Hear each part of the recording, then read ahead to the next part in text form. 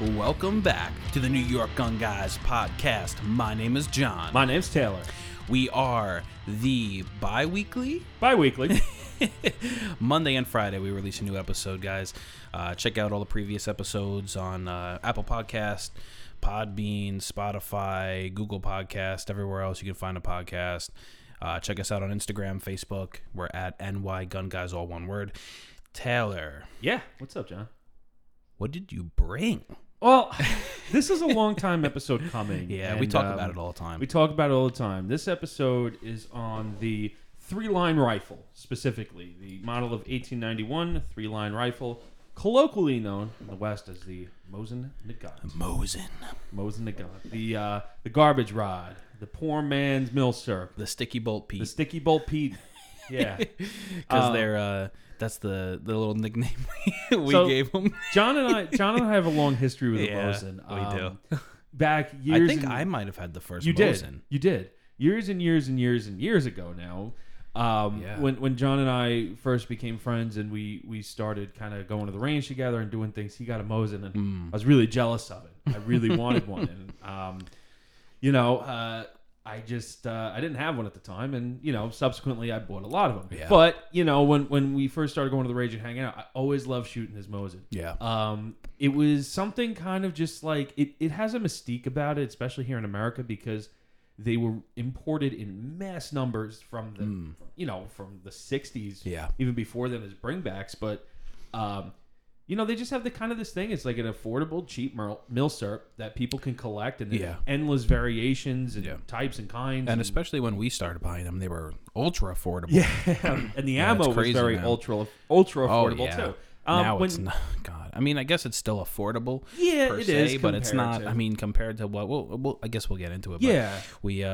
But we nicknamed one of my Mosin Sticky Bolt Pete because if anybody has a Mosin out there, they know that they come packed in Cosmoline, and sometimes when you first get them and you clean them all down and you shoot them for the first time, the bolt sticks. Yeah, the bolt sticks until everything works you got to clean the chamber out really well. But Sticky Bolt Pete was always, he's like, oh, bring Sticky Bolt Pete to the range. Yeah. I gotcha. Yeah. So for us as friends, it always has very fond memories. But more importantly, over the years, I've collected a good bit of Mosins, and I couldn't bring them all with me today just because. Yeah. How many Mosins do you actually have? I don't know. You're gonna end up on a watch list if you tell me. No. I mean, I think I got like 7 of them or something like that, but they're all just a little different. I brought some of my more interesting ones today. I really like the wood on this one. Yeah, so that one I'm going to get into in a little bit. But as normal, let me just give you a little bit of backstory on a Mosin. So, like I said in the intro, it's not called the Mosin Nagant in Russia, where it was originally developed. It was called the three-line rifle model of 1891, and in the West we call it the Mosin Nagant. And in Russia at that time, it's called Mosin's rifle. 5-shot, bolt-action, internal, magazine-fed, military rifle, developed from 1882 to 1891, and used by the armed forces of the Russian Empire, the Soviet Union, and various other nations. Mm-hmm. It's also one of the most mass-produced military bolt-action rifles in history, with over 37 million units having been made since its inception in 1891. And in spite of its age, it has been used in various conflicts around the world and up to the present day. It's primarily found chambered in its original 7.62 by 54 millimeter rimmed cartridge. Some Mosins were rechambered in other calibers. Poland made one in an 8 millimeter Mauser, and then the U.S. A commercial company in the U.S. back in the day converted some to 30-06. But primarily, you'll find them in 7.62 by 54 rim. Oh, also Poland had a 22 trainer. Its designer was a Captain Sergei Mosin and Emil Nagant, produced 1891 to 1973. So there were 2 creators. Yeah, well, gotcha. Getting into a little bit of the history, the rifle that came to be called the Mosin Nagant is the design proposed by Mosin as further amended by Mosin, with some details being borrowed from Nagant's design. Basically, Mosin developed the rifle. I'm boiling this down, but Mosin developed the rifle. Nagant developed the interrupter and the magazine feed system. Mm-hmm. So together, you have a Mosin Nagant rifle. Just to backtrack a little bit, I do have 2 Mosins. Yeah. And the name of one of them is Sticky Bolt Pete, and the other name is Mosin Jones. Mosin Jones. So I don't. Do any of your Mosins have names? You didn't name them. No. Only mine have the honor of having a name. Just because of all the dumb shit we used to do. Just the shit that we just would. Man, it's just one of those things, For oh man, I don't know if you want anyone to know this. Taylor used to have a YouTube channel. No. No. Let's not talk about that abomination. I don't know. Maybe I should drop the name. No. He's looking at me like, dude, don't do it. No. Maybe. No. I can't. I won't say the name. No. I won't do that to you. Who knows? We used to just go to the range and just film our range activities, and that's what it was. But looking back now, I'm just like, I have no doubt that if some of your other friends were here, they'd be screaming the name. Oh, right yeah, now. they know what it is. I have like 3 loyal fans that are my friends, and they're always bugging me for the videos. I'm like, it's probably never going to happen. They can listen to the podcast now. Yeah, they can listen to this podcast where it's a lot more informative. And, man, I forgot about that. Not as cringeworthy. So funny. Yeah, I filmed a couple videos for you, and we used to just go. That was way in the beginning. 2010, 2012. That was way in the beginning of our friendship. Yeah, 2010, 2012 era, and we used to just go to the range and just blast some rounds and make some videos and just kind of just have a good time of it. Yeah. But the Mosin was very integrally part of that. Yes. So getting into just a little bit more of the history, they were produced until 1973. And the last people to produce the Mosins were Finland, the Finnish. And also, Mosin Nagant rifles and carbines saw service on many fronts of the Cold War, from Korea and Vietnam to Afghanistan, and along the Iron Curtain in Europe. They were kept in secondary, reserve, type duty, but like I said, they were produced up until 1973 in Finland. Mm-hmm. Speaking of Finland, one notable user of the Mosin Nagant, probably the most famous sniper in world history, is Simo Häyhä. Was a Finnish military sniper. He used his M2830 rifle, which is a Finnish variant of the Mosin Nagant rifle, and a Suomi submachine gun. He's believed to have killed over 500 men during the 1939 to 1940 Winter War, including 259 confirmed kills made by that rifle, the highest number of sniper kills in any major war. Where is that firearm? I think it's in a museum somewhere in Finland. Yeah. Yeah. That's crazy. He was nicknamed the White Death by the Russians. Jesus. And you know what? He was just a normal guy. He was just a farmer, and he had some techniques that he used, like putting snow in his mouth to not have the steam or from his breath come out. He didn't use scopes. He just used iron sights. What? Because at the time, which I actually have a Russian PU sniper Mosin. Yeah, that's the one you stole from me. Scopes weren't really that great at the time. Don't think I forgot about that. Listen, whatever. What? But, Nope. Didn't forget. So, not one of your best moments, Taylor. Listen, I will man, admit. I just, what was I gonna do? You're turning red right now. It's almost as bad as the time you accidentally bought a gun. Yeah, this is probably number 2. Yeah. But yeah, he didn't use a scope because the reflecting sunlight off the lens could give away his position. Mm-hmm. He was much better with iron sights, and he didn't train with scopes. So for him, it was more advantageous to use iron sights. Mm-hmm. But I mean, over 500 kills, 259 of them confirmed. I mean, with a bolt action, kind of what people would say an obsolete gun nowadays. Right. So that just kind of goes to show you that in some aspects, it's not about the equipment or how new technology stuff that you have. It's about training and your skill. Especially back then. I mean, even now when you're talking about long range, snipers, you're shooting could be a mile or more away. Yeah. And they're hitting these shots. It's amazing. Yeah, I know. And modern technology allows us to have scopes and other accessories that help us with that. But at the bare bones, if you have a rifle with iron sights, and the Finns had really good ammunition too. They had a slightly different bullet than the normal 54 rimmed, which I actually have some here. I think theirs was 7.62 by 53 millimeter rimmed, which is slightly dimensionally different. It allowed for tighter. The bullet was a little more snug in the barrel, gave better accuracy, things like that. So that's a little backstory on the Mosin. Now, there are plenty of resources to learn about the Mosins. Some of my favorite videos of the Mosin is actually made by CN Arsenal on YouTube. They did a whole 2-part thing on Mosins. I think it's like 3 parts, and they go over early Mosins, history, variations, whatever. Also, Ian McCullum from Forgotten Weapons has a really good video on Finnish Mosins, which is a really big part of the collecting world of Mosins. But with me today, I brought 3 Mosins, 3 of my Mosins. And these are kind of more interesting ones. This one here, which John says I stole from him. You did. I'll tell the story.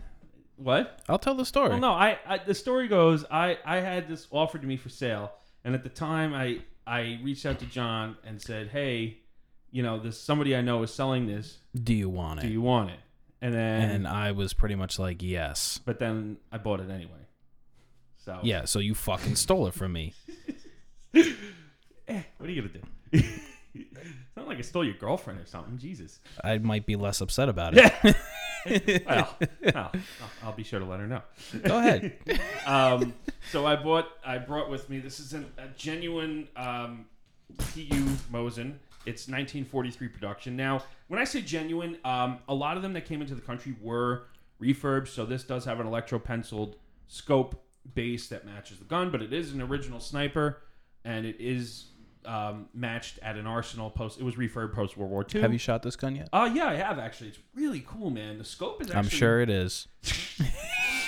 Damn. Salty ass mother... I might be for forever on that one. So the scope is actually pretty clear. It's a 4-power scope, yeah. And this is an original scope, 1942 dated, and it has the refurb mark, which is the X in the square. The scope base is electropenciled. I believe the guy said this is one of the R-gun imports that was, I think, in the early 2000s. But the cool thing about this one is, from what I could tell, and I looked it all over completely, it's not import marked, which that doesn't really mean much of anything because we know it's a recent import, but it just means that it must have gotten missed during the stampings of when they came in.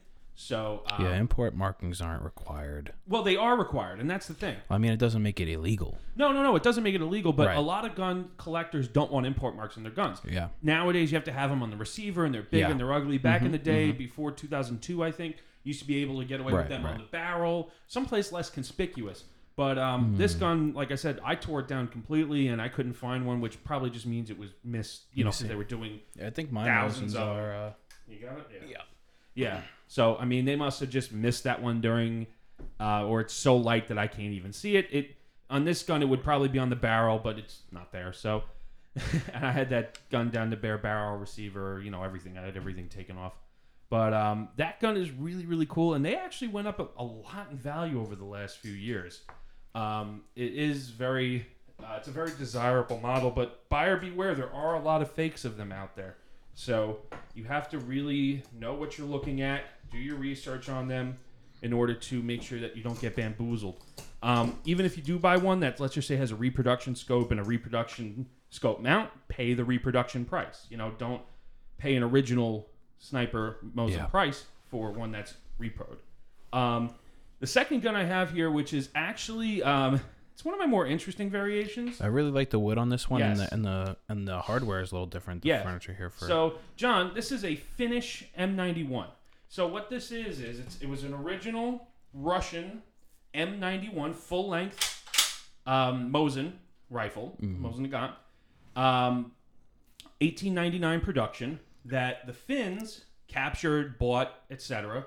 I think at the time they probably bought it, and they refurbed it. Put a new stock on it. They remarked the sights from the antiquated markings that's in arshins, which is equivalent to like 1 pace, to meters on the other side, and then they issued it to service. So this missed being an antique by 1 year. Now, an antique gun is anything made before 1898. So antiques are not considered firearms. So the cool thing about the Mosins is that some of them are antiques and therefore not considered firearms. You can have them shipped straight to your door. Not in New York State. Yeah. Well, actually, in New York State, I believe you can because it's an antique. It's not a firearm. So I'll have to double check that if somebody. Yeah, I'm not sure. Yeah, antiques. Like they're considered along the same lines of like black powder guns. Yes. So if it's an antique, it's not considered a firearm. So you should federally you could have it shipped straight to your door. We're just not sure about New York State. I believe you can. In all honesty, I believe you can because it's the same as black powder. Yeah. The Finns always have a very noticeable 2-piece stock. So it's spliced and then it's like a tongue and groove kind of thing, and it's fit together. I can see. Yeah. Beautiful stocks. The biggest giveaway on this one that it's a fin is the 2-piece stock and then these sling swivels. So these sling swivels, they're not the traditional holes through the stock. They're an actual metal, like hanger type sling swivel. So they have like an old school look to them. Yeah. For sure. Yeah, that combined with the stock, and then on the receiver, there's a SA marking in a box that's finished property stamp. Mm-hmm. So this one here is like every other Mosin, except it's old and it was, reworked by the Finns. What kind of wood is that? Do you know? I believe it's birch. Yeah, it's really pretty looking. Yeah, I believe it's birch. It has really nice grain, and the woodwork, the craftsmanship on these stocks is just beautiful. Like, yeah, I really love this gun. I saw it. I got this gun on Gunbroker, and I just really had to have it. Was the trigger different on that? No, the trigger. Well, the fins, the trigger itself, not like the mechanism, but the actual trigger. It looks different. It is. It's probably because it's an older design. Yeah. It's an original, 1899. It's not one that's reworked from a 9130 or something. So, I mean, it is inherently the same, but it's just older, and it's probably of just a slightly different manufacturing design. Finnish guns, Finnish Mosins are a huge collecting part of the Mosin world. They're very desirable. Finnish M39s. I have one. I really wanted to bring it, but I just didn't want to bring. The more guns I got to bring, the more guns I got to bring home. Yeah. So maybe I'll take some separate pictures of the M39s or other Mosins in my collection. So I do also have a Finnish, like I said, a Finnish M39. I also have a Finnish M27. Which is really beautiful. Has a really dark wood, straight wrist stock. I really like that gun. But again, just how many guns can I fit in the car to come over here? So I'll have to take some pictures of that separately. So this is the M91. Now, if you notice, John, this one is longer than the 9130 pattern of the PU. Yeah, by like 4 inches? Yeah, something like that. So the M91 is the original length. They were really long. Okay. Now the next gun I have, John, if you want to pick that one up, this is a beautiful example of a Romanian M44. There you go. Ooh. That's gonna sound nice. Right. Actually, it really did over my headphones. Yeah. Awesome. Yeah. So John has a Russian M44. I also have a Russian M44 as well, but the Romanian one is very interesting. Because if you look at the marking on the receiver, it looks like an Ishevsk mark. It looks like it has an arrow with a triangle, and then it has the factory marking or the country marking. It's let me grab that real quick from you. Thank you. It says it says PRR in a circle with 2 wreaths going around, 2 branches going around it. That's the People's Republic of Romania. And the arrow and the triangle, some people think it's the Ishevsk mark, but it's actually Romanian. It's a Romanian arsenal mark. So the Romanians produce the M44. They also produce a 9130, which is it's rare. The 9130 Romanian is very rare. But the M44s were commercially imported. They were not commercially imported. They were imported on the surplus market. They never made them commercially. These were all military guns. But this one in particular, I don't know if it was ever issued. It's beautiful, has a deep dark blue. The stock is like a beautiful blonde color. There's only one scratch on the gun, and that's how I got it on the magazine on the left side. But other than that, it's an all numbers matching M44. Just beautiful gun in my opinion. Now the Mosins, they made them in different lengths. Like I said, the M91 is the longest Mosin that they made. They also made, going in chronological order, a 1907 carbine, which is a cut-down M91, which is very rare. You don't see them very often. And then you have the 1938 carbine, which is the M38, which is a cut-down 9130. And then you have the M44s. And the M44s are probably the most common ones that you see. They have a side-folding bayonet, short length, different stock, from going forward from the hand grip. Have you shot this one? Yes, I have. Does it shoot fireballs? Yeah. Just like mine? Yeah. All M44s shoot fireballs. It's ridiculous. If you guys have never shot one, you really have to get one. You have to just watch. Oh, I know. It's really cool, man. It's like just rings of fire. I know. And because, the ammo, it's a very powerful cartridge. It's coming out of a short barrel. Mm-hmm. Remember, this cartridge was designed for a barrel that was, way longer than this. Yeah. So the M44 a lot of times is what people kind of gravitate toward just because it's cool. It has a side-folding bayonet. It's a short, carbine length rifle. I like that it's short. Yeah, I mean, that's part of the reason why I like it. Yeah, I don't know. The longer one is nice. I like my longer one, but there's just something about the shorter. Oh yeah, the shorter barreled gun. It feels a lot more robust. It just feels dense. It just feels chunky. Yeah, chunky. Yeah. So all these weird things that really the other one should feel the exact same way, right? Because everything's pretty much the same. What I was talking about import markings is if you look on the barrel, you'll see the import markings that I was referring to on the end of the barrel. They're very small, very discreet, and that's the way it should be if you have to mark a gun. Yeah, I see it. You can put that back down on the table. So a lot of times, Mosins, when you see them imported new, they have these big, what they call dot matrix receiver markings, import markings on the receiver, and it's just kind of a detractor. But I think that people always this is like their first milsurp they get. Yeah, because of the price, because of the availability. Yeah, when I bought my Mosin, I think my first one was like $120, and the second one was like I don't even it was like $275. It might even been less than that. I think it was like something like that. M44. You got that at the White Plains show. Yeah. And yeah, I remember thinking to myself when I bought my first one for $120 that this is really expensive. And well, we were also a lot younger, and we didn't have a lot of money. We were a lot younger, yeah. But when you look at how much they are now, I mean, I haven't bought one since then. A 9130 you could get for like $300 to $400. It's just crazy. Yeah, well, if you think about it, it's all about supply and demand. I mean, when they were being imported, they were coming in by the ass load, and they just had to sell them at a lower price. They were coming in from Ukraine, they were coming in from Russia, they were coming in from Eastern Europe, they were coming in. It's just amazing that you can get a gun for $99 essentially. I mean, honestly, yeah, that's what it should be. Yeah, I agree. And then the ammo. Yeah. I remember. You remember we went to the show. It might have been the same. Yeah, it was the White Plains. Yeah, you got the gun and the ammo. I bought the gun, and then I walked around and I bought a crate of ammo from another guy. It was like $160 cash out the door. Yeah, and the crate has 880 rounds in it. Yeah, now one can. The last time I bought a can, which was last year, that's half. That's 440 rounds. Yeah. I paid $180 for. Right, so it's like doubled in price. Right, doubled in price. That is crazy within itself. Now, I believe the last imports of them I saw recently were Polish imports, and they were going for like online $200-something. Right. Then you got to pay for shipping, and then in New York, depending on where you get it from, you got to pay for transfer. And it's heavy. It is heavy. Some places do offer free shipping, but some don't. Well, I know Target Sports, if you order a certain amount, they do free shipping. Like but they don't really have a lot of surplus ammo. No, but I buy like whatever just to plink at the range. Right. But, for my 9mm, I'll buy like 1,000 rounds. Yeah, and they do. So the one thing about the Mosin ammo is there's a couple of different varieties that's kind of commonly available here in the U.S. Sometimes you'll see what's known as a silver tip. Silver tip is like a light steel, like a mild steel core, like what we were talking about with the Chinese AK ammo. Yeah. They call it armor penetrating. I mean, yes and no, it can be, but it just means it has a mild steel core, and that's kind of what it was designated as.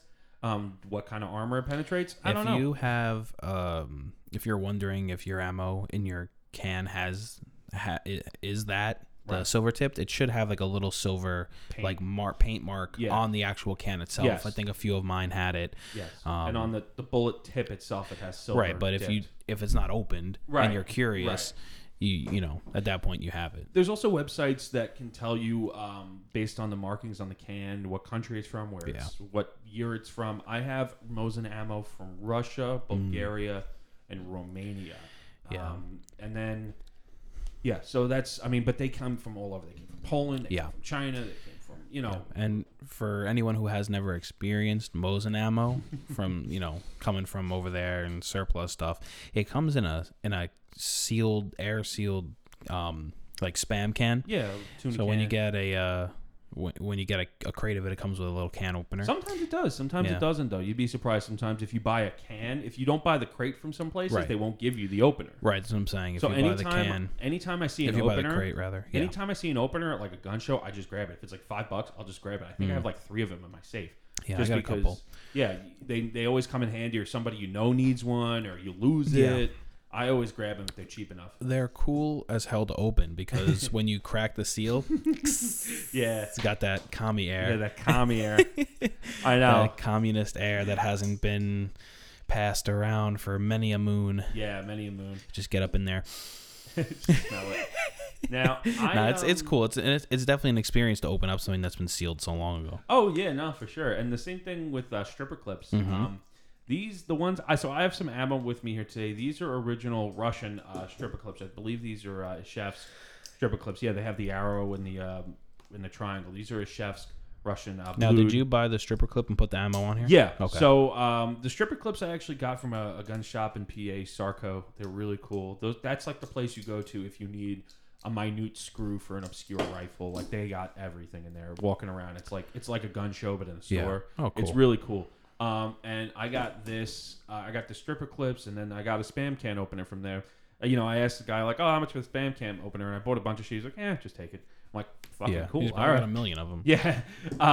So the ammo comes in 5 rounds. You could put it on 5-round stripper clips, and that's what you could load the gun with. You could single load it as well. And the ammunition is corrosive. Surplus ammunition is corrosive in this. So be sure to clean your gun out thoroughly. The best way to remove corrosion after shooting is through either hot water.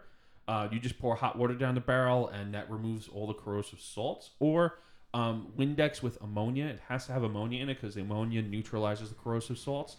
So usually, I know this sounds kind of like, DIY-ish, but like, I spray down the bolt with ammonia, scrub with Windex with the ammonia, spray it, scrub it, and then the barrel, I spray it down there and just put a little bit of hot water down, and it's fine. And then you clean it like normal with your solvents. And I can't even remember the last time I shot my Mosin. Was before it was shipped off to before I brought it to Suffolk County Police Department to voucher there when I was going through my process. I'm curious if I did it.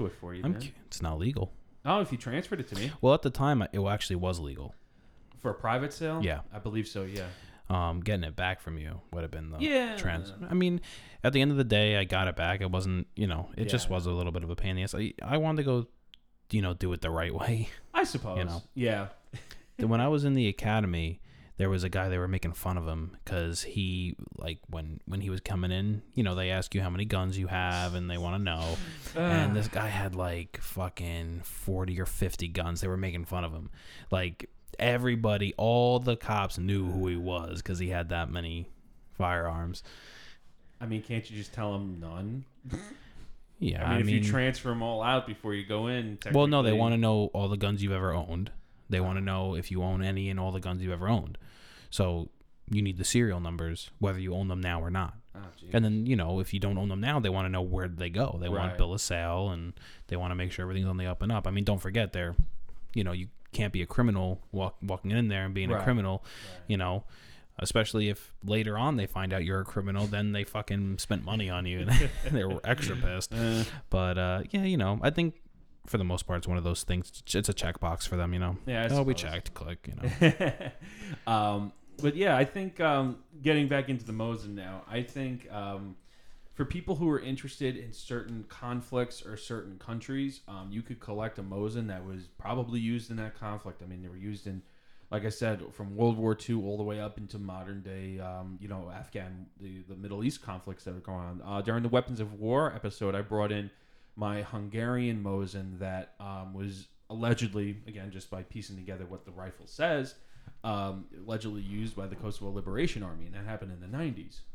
Then a rifle that was made in the 1950s being used in the 90s fighting, conflicts. Well, I mean, I'm sure you can find these today still being used in conflict. Oh yeah, 100%. So, that's not that. A lot of them were left in the Middle East by the Russians during the Afghan-Russian war that was going on over there.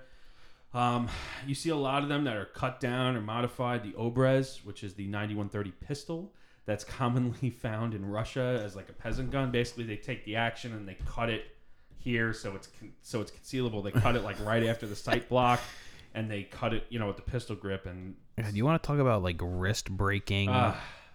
That'd fuck you up. Well, the ironic thing about that is it doesn't have, basically because there's almost no barrel to it. It's such a short barrel that it doesn't have time to generate pressure in the barrel. So a lot of the gas and the gunpowder just gets shoots out. Yeah.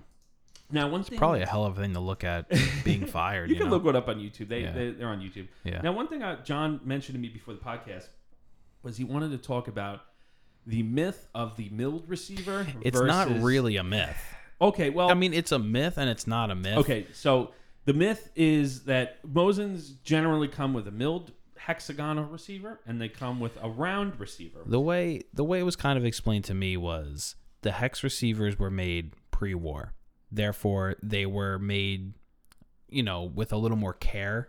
Well, which war? Because remember, they were made before World War I, they were made before World War I, and then made during World War I, and then I think it was during the Russian World Civil War War, and then during World War II. Maybe it was World War II. Right, because World War II, they refurbished everything before World War II to the 9130. Right. A round receiver. Some of them still had hex receivers from ye olden days. Yeah, but mine has a hex receiver. Right. One of them. The thing is, I'm going to just dispel the myth. A lot of that is just importers and distributors and gun shops just adding on extra value to something that really doesn't need to be there. The only extra value that comes from a milled receiver gun is its age and its history, or where it was made, or what markings it has on it. In my opinion, the round receiver was made just for ease of manufacture when they needed to pump out so many more of them. Right, it's and that's kind of what people. Right, that's the whole thing that people say oh, they weren't rushing to make the gun. They didn't, Right. So it's made with a little more care. It's made, quote unquote properly. And, well, yeah. I mean, it's also like with the Mausers, like the pre-war Mausers and the the wartime Mausers, and then the last ditch Mausers. Yeah. Same thing with the Arasakas, and there is always going to be better quality when they're not rushing to produce things. Right. But right. honestly, to have a premium on that, well, I guess for some people it just has a little more collectability. That's why. I suppose, but I can understand them saying oh, they function better. That would be a lie. But to say, oh, they check another box for a collector, I can see that. I've heard them say that the hex receivers are stronger, and I'm like, no. Oh, no. No. I mean, the only reason I could see paying more for one is if it has some significance to a collection that I'm trying to fill or something. Right. I mean, other than that, guns produced up to a certain time will have hex receivers, and guns produced after that will have round receivers. Right. Or if they're refurbed, they'll have a little bit of both. Yeah, I wouldn't. I mean, unless you're looking specifically for a hex receiver gun because, like you said, you wanted to fill a certain spot in a collection, I wouldn't not buy. It's not like I would go to the store and I would say, "Oh, you only have round, receiver and Mosins." Right. No, I'm not going to buy one. Right. Like for example, this PU sniper is a round receiver. Yeah. Mosin. Basically, from what I remember, how they selected the guns for the snipers were that they just took the guns that shot the best and then they made them into snipers. Makes sense. So they have round receivers. It doesn't affect the functionality. It doesn't affect anything else other than the hex receiver versus the round. Yeah. So if it's good enough to be considered a quote sniper rifle, then to me it's fine. The 9130 though is probably the most prolific Mosin that you'll find, and oftentimes on forums and Facebook groups they say, "Hey, I picked up this Mosin. It's got these markings on it. What does it mean?" Do a little Googling.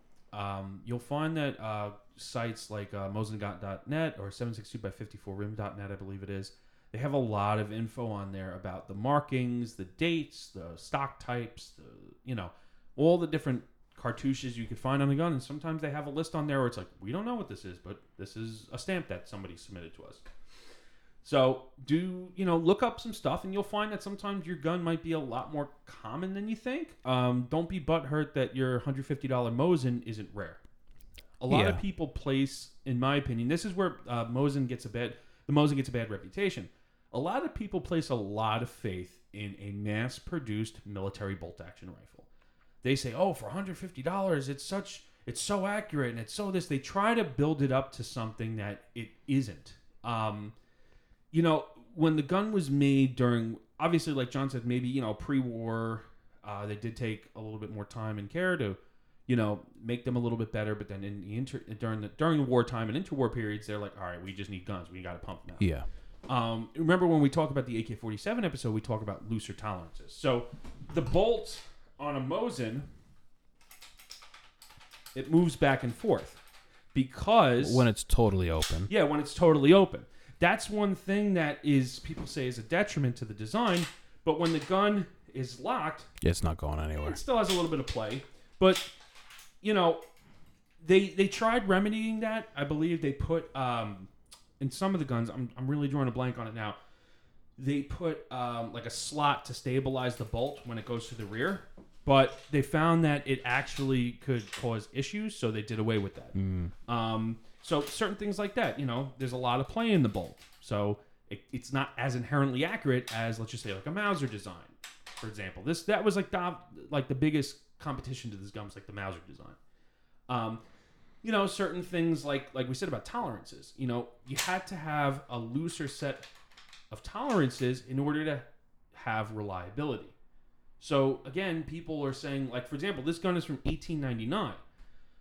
That's over 120 years of shooting. God knows how many rounds have been through this. I mean, the bore is pretty good, yeah, but you don't know how many rounds have been shot through this, and accuracy is very subjective in that opinion. Look at it through the lens of the time. That's what I always tell people. This isn't going to be as good as a $200 gun from Walmart nowadays. That $200 bolt gun you get from Walmart will outshoot this 20 times over, especially with modern produced ammunition. You're shooting ammunition through a Mosin, that's old as shit too. Yeah. So a lot of this was made to be used in machine guns as ammo. But, it's the same caliber and you can shoot it in the Mosin. The Mosin action can handle, it's very strong. So take that into account too. Don't put too much stock in the fact that you got a great, cool gun at a good price. Like, don't build it up like that. No, I mean, it's a cool gun. Yeah. It's got some historic value to it, and I think it's got a lot of some could have value. more than others. And I think as like a first mil spec gun, that's it's a good option. I believe and it's probably the best option. You could branch out from owning one to owning, as Taylor has 7. Yeah, I believe it's 7. I gotta they could all be a little different. I mean, it's cool, and they look different. They don't all look the same either. I mean, there's clear differences, so it's cool. They almost look like different guns, right? Which is nice. One thing I love doing is I love going through Gun Broker, and I look for Mosins, and I do this for a lot of guns, SKSs, Mosins, and I see if the seller misidentified something, if I could find that SA mark for a finished property gun, because sometimes you'll just have a regular 9130. But then I'll just have that little SA stamp, and it's like, ooh, that gun's a finished property mark gun. That means it was captured during the Winter War, the Continuation War with the Russians. So there's a lot of cool history you could find just by looking at the subtleties of a Mosin. There's a lot of cool collecting that you could do if you're into that. Some guys might be listening to this being like, I don't give a shit about old guns. Like, yeah. Okay, well, that's your thing, and good on you. I mean, you could sporterize it. People do, and part of me, okay. Sporterized Mosin. I mean, look, I've seen cool looking sporterized Mosins. Some people say sporterizing a Mosin is sacrilege. Look, there was millions of them produced, millions and millions and millions of them, and unfortunately, you could look back and say, oh, I wish Granddad didn't sporterize his bring back Mauser, Yeah. But honestly, like if you find a Mosin, it's in rough shape. There's millions of them out there. Do your homework. Make sure you don't have something special. If you just have a run-of-the-mill 9130 and you want to make a little project out of it, practice your gunsmith skills, I don't think there's anything wrong with that. I really don't in that specific example. Now, like I said, the collector part of me is like, oh, preserve everything. And I'm like, there's a time and place. Like if somebody were to sporterize this M91, that's a problem. That's obviously a problem because this is a very, more historically relevant rifle than a 9130 in my opinion.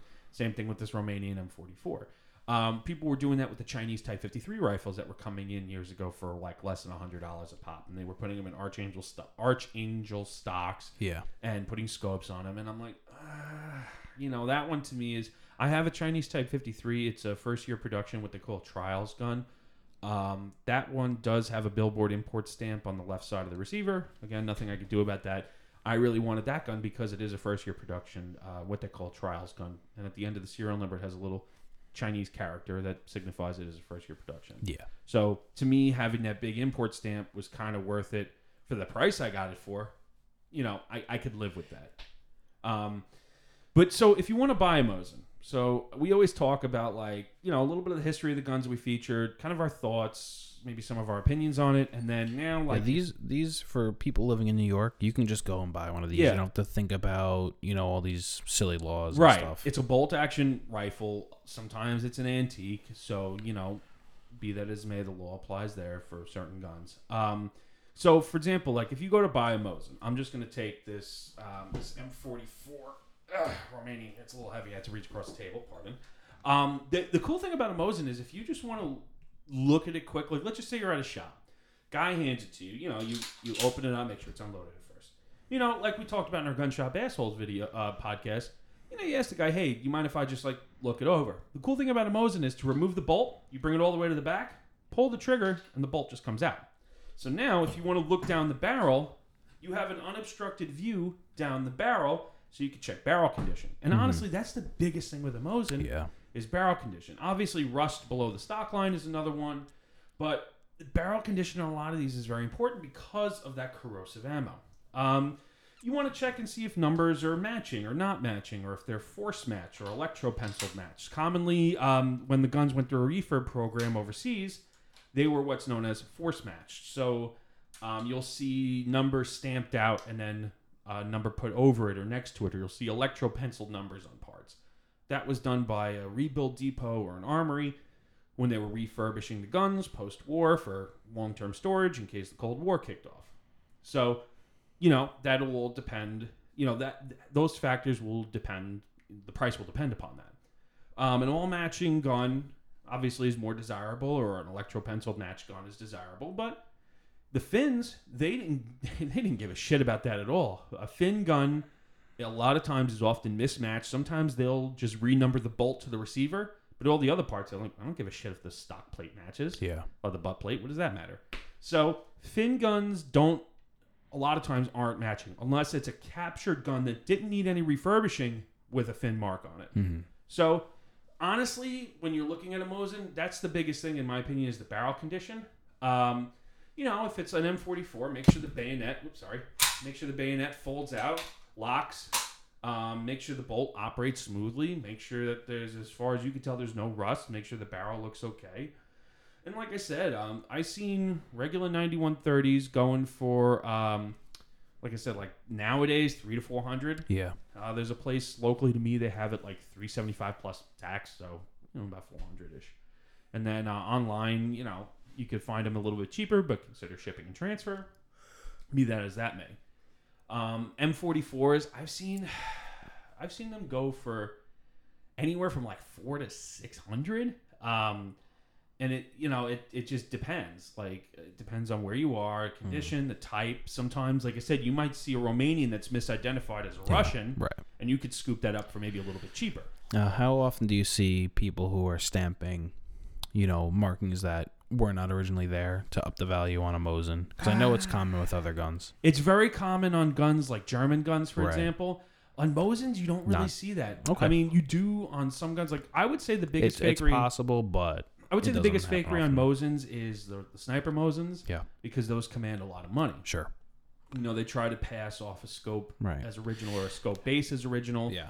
I'm just asking because from someone who, maybe someone's listening, what, I want to start getting into Mosins. It's almost like it's a little safer of an option, to start with. You don't have to know a super amount of information about it, Yeah. I mean, generally for the money that you're going to put into it, it's not worth faking anything. Yeah.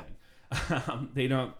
I mean, people can and probably do, but in all honesty, you don't have to worry about faking things in the Mosin world. It's always out there, though. If something doesn't look right, look into it more. Yeah. But there's always exceptions to the rule, man. There's always things that were done by countries that aren't traditional. Like, for example, if you look up, I forget the name of it, but it's a Polish Mosin, where the front half of it is a K98 and the rear half of it is a Mosin. It's it's got this weird WZ designation, but it shoots 8mm, and it looks like somebody photoshopped a Mauser and a Mosin together. But interesting. Somebody might say that's fake, but it's 100% real. Right. So you don't have to worry about fakery too much, but there are some books out there. Some of them are really outdated. Oh, the biggest one, let me tell you, the biggest one that people might find is an East German marked 9130 or an East German mark Mosin. In 2014, I believe it was. This is a fake? No, it's not a fake. It's just a misunderstanding in the collecting community. Oh, okay. Something that was kind of like gun shop lore that was spread around that kind of became accepted, but then I believe it was in 2014. Ian McCullum from Forgotten Weapons published an article and said that the East German marking, basically it's a 1 in a triangle, is not an East German marking, and it's in fact a Russian refurb stamp or property stamp. But because the triangle 1 in East German parlance is marked on their guns I think it's just a coincidence that the Russians also used it. East Germany did use 9130s and they did use Mosins, but They were all given to them pretty much by the Soviet Union. Yeah. So that was a misconception that was kind of spread about in the gun world. So does it make it special if it has one or no? It's just a normal. It's not something that people should be looking for specifically. Right. So somebody can tell you, oh, it's an East German marking, but you could look it up and say, well, it's kind of been shown that it's not. Right. And that's something that we still learn about Mosins, man, is that there's still things to learn about them. The milsurp world is still changing and evolving. Recently, I believe it was in the most recent episode of the Grand Collectors Association Journal, they found a new variation of Italian Breda M1 Grand Snipers they didn't know about before. And this is 2019, 2020. So in the milsurp world, things were always changing. New knowledge is brought to light. So for the first time Mosin buyer, maybe you have a particular interest of conflict or country, or you just want one at a cheap price. There's something for everybody out there. And if you go on Gunbroker right now, you could get one, like I said, for $300. You could get one for over $1,000. The Finish M39s are like the Cadillac of the Mosin world. They're going for close to $1,000 right now. Yeah. And I'm kicking myself for not buying them when they were imported by Classic Firearms years ago for like $400. I got mine much later than that, but I got it at a good deal. So I'm not complaining. Yeah. What are your thoughts on Mosins, John? I mean, I like I said, I know you have them, but you said you don't shoot them much. I don't. Really? Yeah, I don't know what it is. You just not into. I know you're more into handguns now, but I mean, I guess it's not really that I am more into handguns. That is true. I have said it multiple times.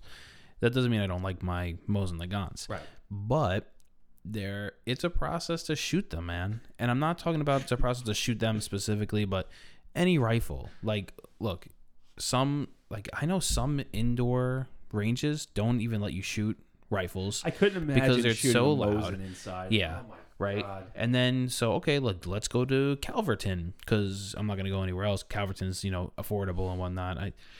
So you go there and it's close. And then it's like you wait on the fucking line to get in because everybody. Yeah, that's if it's busy. Yeah, but my guy, the last 4 times. Think about it. The last I know we 4 went on times a we went weekend there, during the pandemic, and everybody's going there to shoot their new gun they got. Right. The line, we waited over an hour. Yeah. And then you finally get in, and only the 200-yard option is available. I mean, you can stretch. I've shot this M91 out to 200 Yeah, I know yards. you can, but I'm not saying that's what I want to do if I go there, and then you got to walk down I know. there. The 200-yard walk there and back is a bit... Right. Yeah, I know. So, honestly, for me, it just makes more sense time-wise for myself to bring my duty gun home from work, and bring my off-duty with me to the range with my setup, with my duty belt, and fucking... You get right in. They walk up to your car. Oh, you shooting rifle or handgun? Oh, I'm shooting handgun. Perfect. Drive right on up, and there's nobody there. I don't have to worry about people next to me not knowing what they're doing and all this shit. Yeah. It's just, I don't know. I guess it's just the convenient factor for me. The convenience is just, it's so much better. I suppose. And then you got to bring this thing home. You got to clean it, which... You got to do that with any gun, dude. I know you have to do it with any gun, but I don't have to think about corrosive ammunition and certain ways to clean it. And... it's in my opinion, it's just easier to clean a Glock. I suppose, but it's smaller. You don't have to, I feel honestly, like I said, whenever I shoot an old gun like this, I feel connected to the history of it. Sure. Like I said, Simo Haya shot an M28 and killed, allegedly 500 people. Right. And I'm not discounting that at all. You're just asking me why. By the way, he was averaging 5 kills a day. That's nothing. What, you do more? No. I mean, 5 kills a day, that's pretty substantial, I have dude. 0 kills on my record, okay? You know what the crazy thing is, man? I was looking, I read into him over time. And, he lived up until 2002.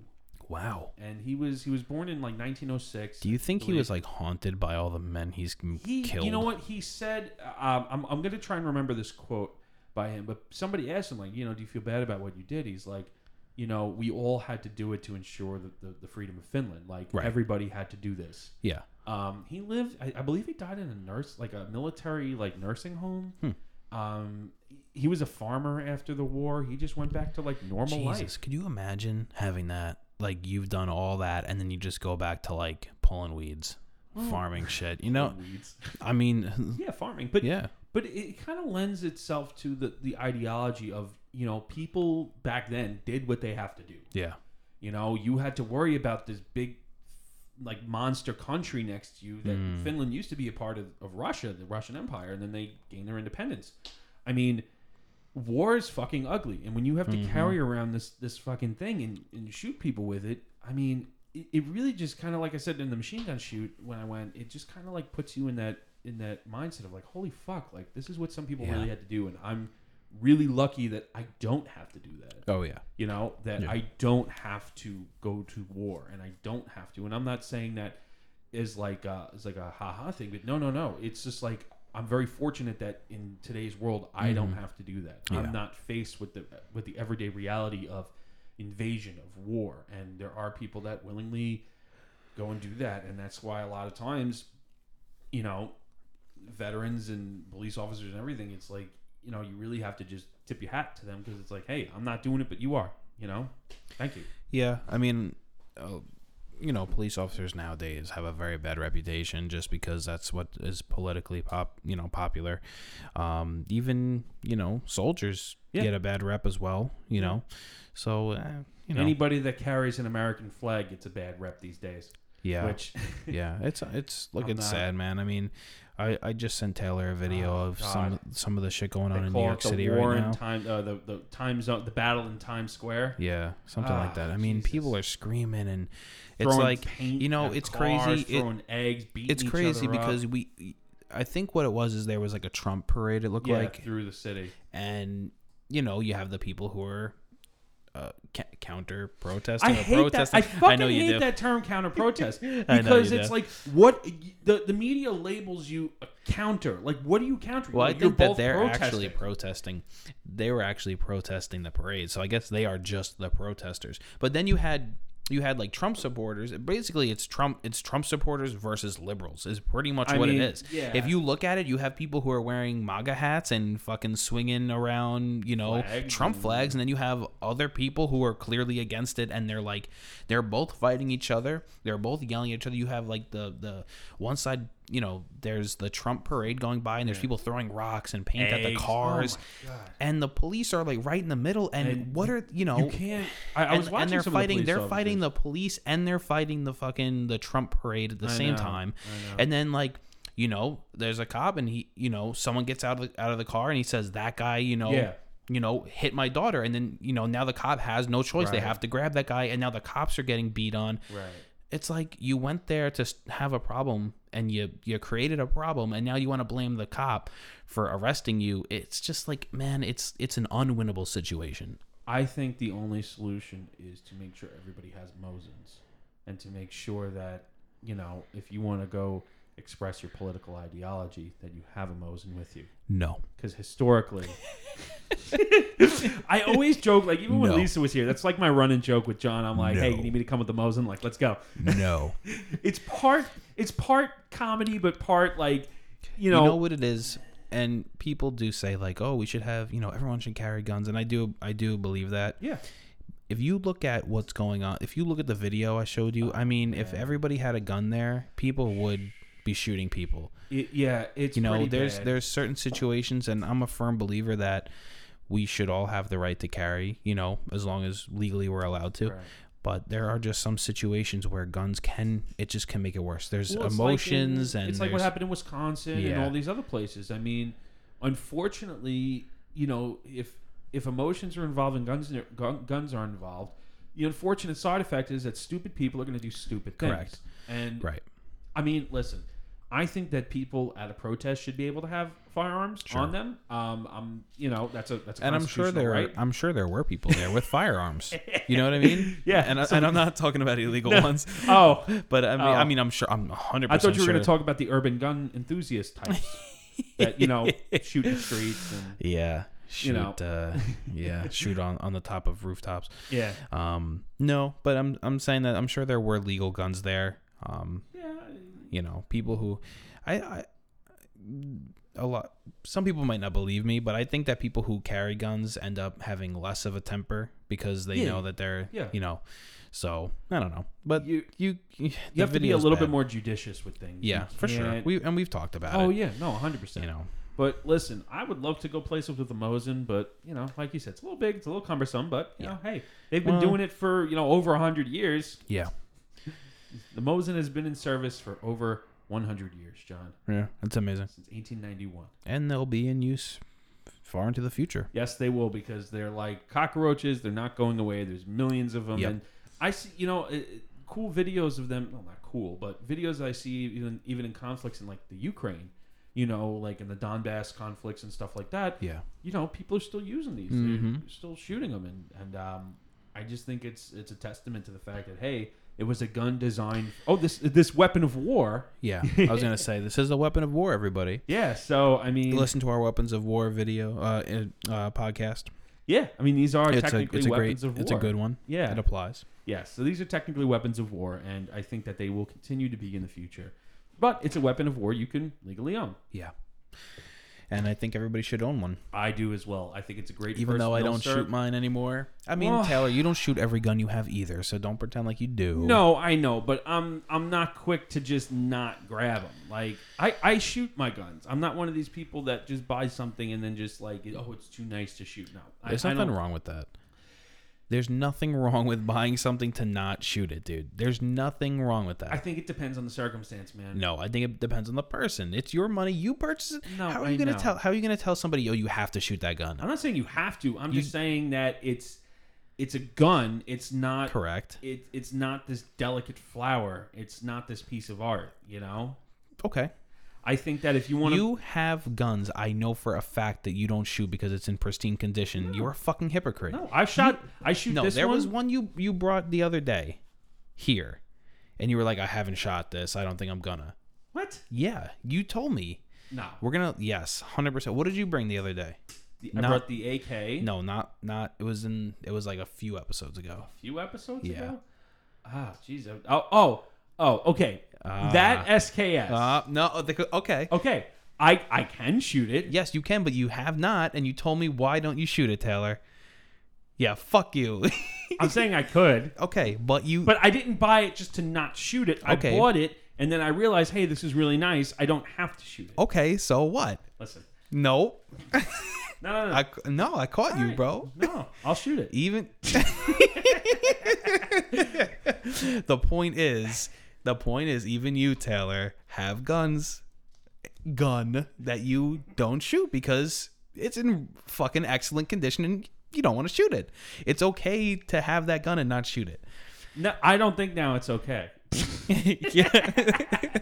You know what the problem is, John? I had to really think, like, back in my mind. I'm like, wait, what gun was that? Like, in the Rolodex of guns. Listen, it's not my gun that I'm gonna go to grab to first shoot it, but it's a gun. I specifically asked you if you shot that gun. You were like, oh no, I can't shoot this one.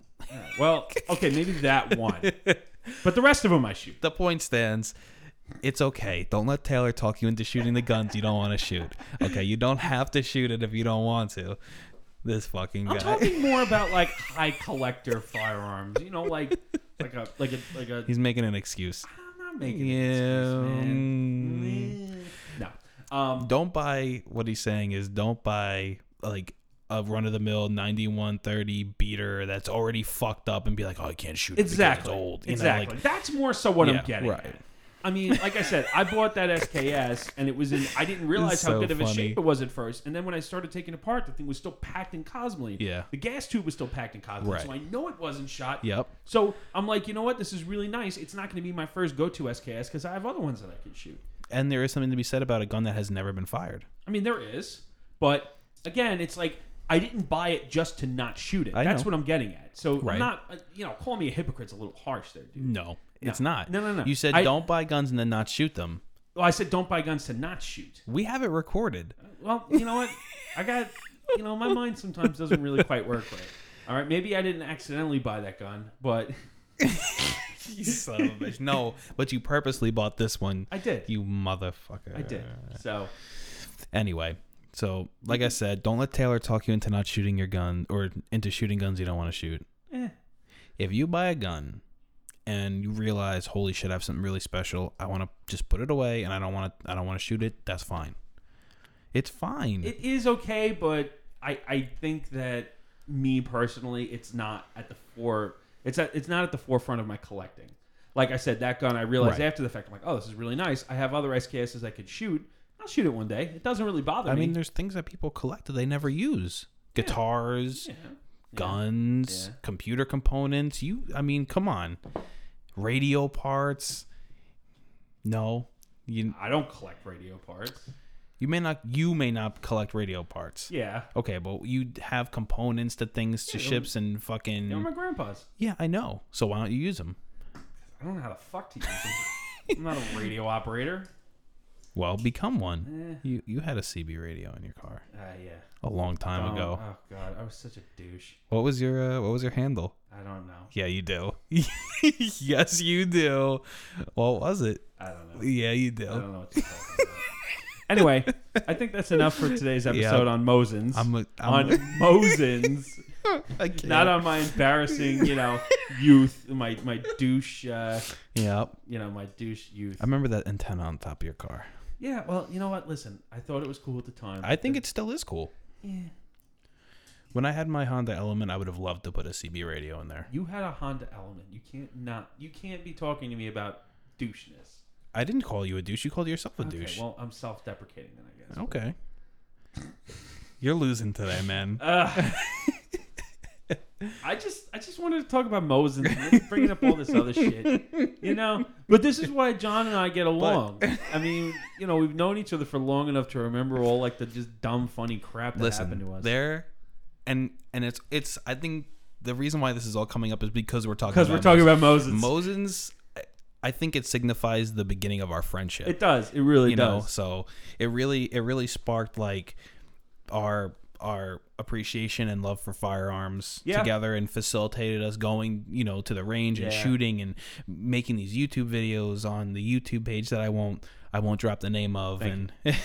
It's just all these little things that it's amazing that even just a gun can spark things now later in life. So. All right, I guess that's it for today. Check out all of our other episodes. We release one Monday and Friday. They're on Apple Podcasts, Spotify, Google Podcasts, pretty much everywhere you can find a podcast. And if there's somewhere where you can find us and you want us to upload to, let us know. I think most places at this point probably have us. Probably. And it's all one word, NYGunGuys. NYGunGuys. Instagram, Facebook, NY. Oh, yeah, the Instagram, too, because we post, like, some content up, like little teaser videos, pictures and stuff. Yeah. So be sure to check out the Instagram. If you have Instagram, go on there, like it, follow it. Please subscribe to the actual podcast on Apple Podcasts. That helps a lot. Yeah. And it'll send you a little push notification. We don't bombard people with it. We do like 1, maybe 2 posts on the Instagram and Facebook a day, and you're only going to get 1 notification on Apple Podcasts, 2 a week. Yeah. Once Monday, one Friday. So check us out on there, like us, follow us. If you have Facebook, follow us. More people seem to have Facebook than they do Instagram. So I guess that's it for now. That's it, John. All right, we're the NYGunGuys. Mosin the Gun episode. Thanks for bringing him, Taylor. Yeah, no problem. And like I said, it always just brings up some funny shit. Yeah, and don't forget, shoot your guns as per Taylor. Yes. But as per me, don't feel bad. You don't have to. Thanks, everyone.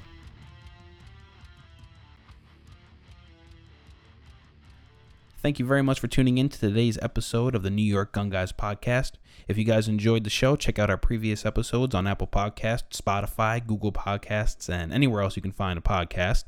We have new episodes every Monday and Friday, so check us out. We're also on Instagram and Facebook at NYGunGuys. Check us out. Give us a like, give us a follow, share it. We really appreciate it. Thank you very much for tuning in, and as always, stay safe.